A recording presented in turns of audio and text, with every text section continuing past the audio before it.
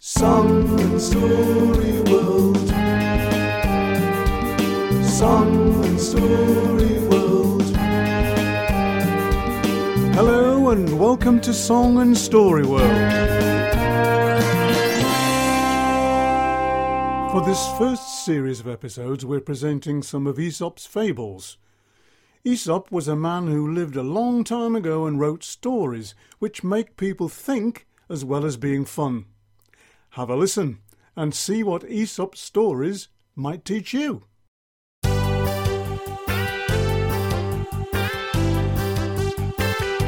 We bring you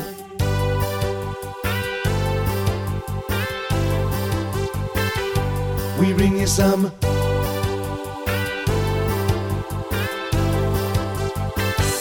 We bring you some of Aesop's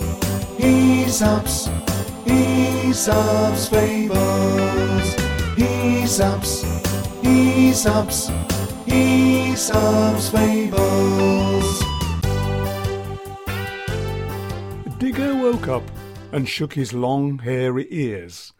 Then a big yawn and a big slobber all around his nose and chin. He licked his hairy legs.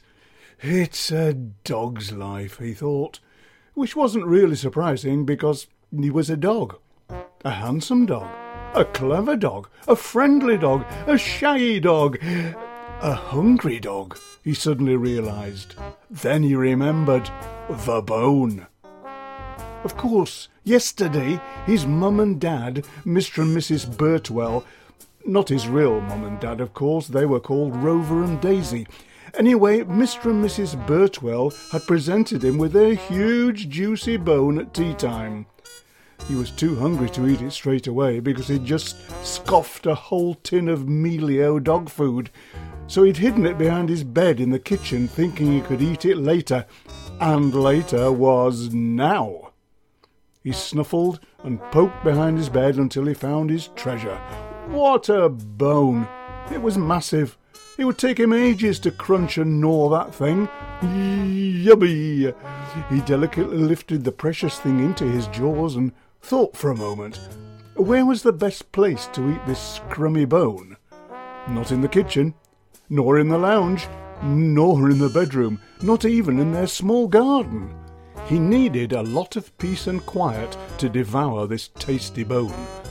The park! Yes, that would be a great place to eat it. He could find somewhere shady by a tree and just lick and chomp to his heart's content. In fact, he knew just the place. His favourite tree. He padded to the dog flap, had quite a bit of trouble getting the bone through the opening, but he was finally outside in the sunshine. Yes, this was going to be some feast, he thought, as he trotted off down the path. "Hello, Digger," said Mrs. Beasley from number 34 up the road. "That's a lovely big bone you've got there." She bent down to stroke his back. "Grrrr," said Digger, which meant, "Leave my juicy big bone alone." Mrs. Beasley certainly wasn't interested in pinching his juicy big bone, though. She would much rather eat fairy cakes and jam doughnuts. "Off you go then, boy." She watched as Digger plodded on down the road with his great big bone sticking out of his jaws. "Hello, Digger boy," said old Mr. Benson from the care home. "Have you got a big bone then?" What a silly question, thought Digger. Can't you see it's sticking out of my mouth? Honestly, the questions some of these humans ask. "You going to eat that big bone then, Digger?" "Course I am, you silly sausage. What do you think I'm going to do with it? Paint it and hang it on the wall? Honestly." Mr. Benson bent down to stroke his back. "Grrrr," said Digger, which meant, "Leave my juicy big bone alone." Mr. Benson certainly wasn't interested in pinching his juicy big bone, though. He would much rather eat rice pudding or apple crumble. He watched as Digger plodded on down the road with his great big bone sticking out of his jaws. Some children skipped along the path towards Digger. "Wow, look at the size of that bone," said one of them. "It's nearly as big as the dog," said another. Wish it was, thought Digger. "What's it going to do with it?" said one of the children. Humans, Even little humans do ask such dozy questions. Perhaps they think I'm going to use it as a fishing rod. Honestly. One of the children bent over to pat Digger. "Grrr," said Digger, which meant, "Leave my big juicy bone alone." The children certainly weren't interested in pinching his juicy big bone, though. They would much rather eat crisps and pizza. They watched as Digger plodded on down the road with his great big bone sticking out of his jaws. The park! At last he'd reached the park.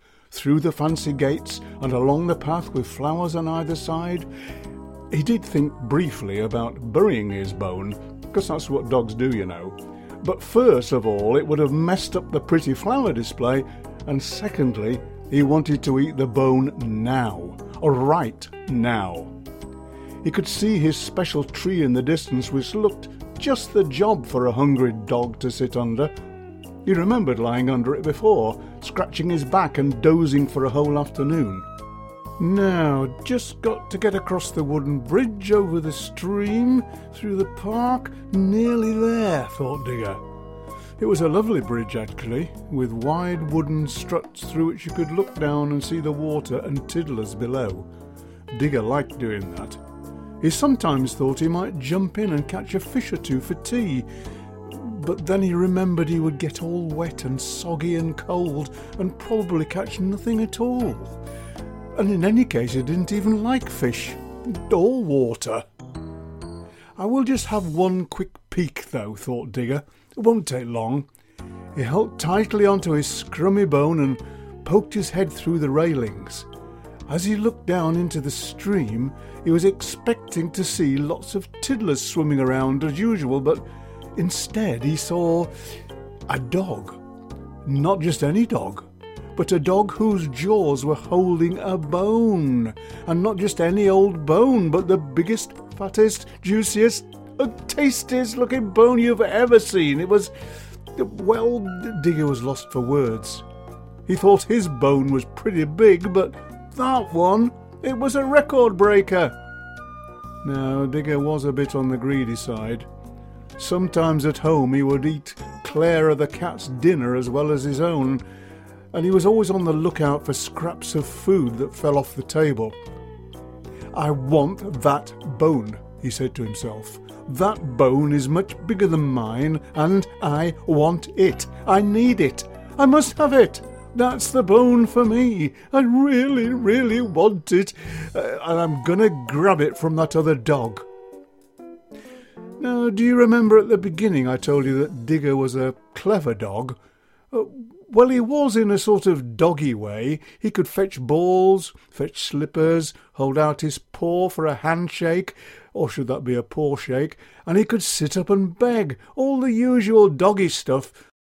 But he was not clever enough to realise it was the reflection of himself he could see in the water, not another dog, and a reflection of his very own bone. So, without any more ado, he let go of his bone so that he could grab that bone from the lucky dog underneath the bridge. Splash!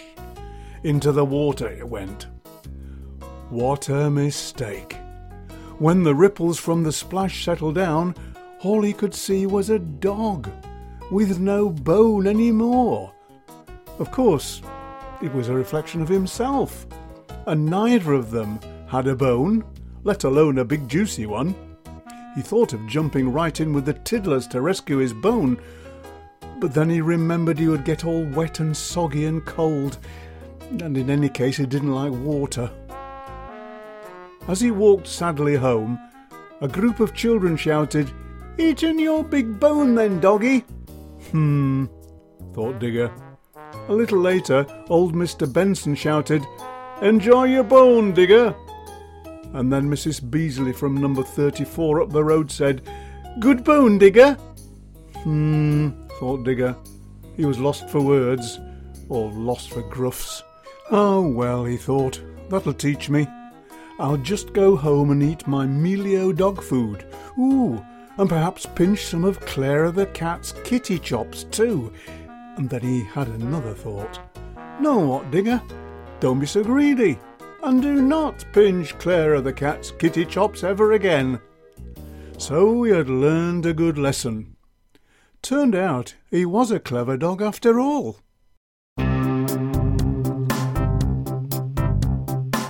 There once was a little dog who dug up a bone, Fala-rolio, a bone.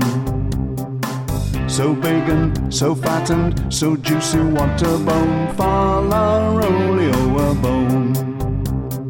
Off he went with it in his jaw. Off he went for a scrumptious snore. When he looked from a bridge and in the water, what do you think he saw? There was a dog with a bone much bigger than his bone. There was a dog with a bone much better than his. And he thought, I want that beautiful bone, that marrow-filled bone, that awesome bone. Ooh, I really want it, ooh, I really need it, ooh, I've never seen a bone as good as that.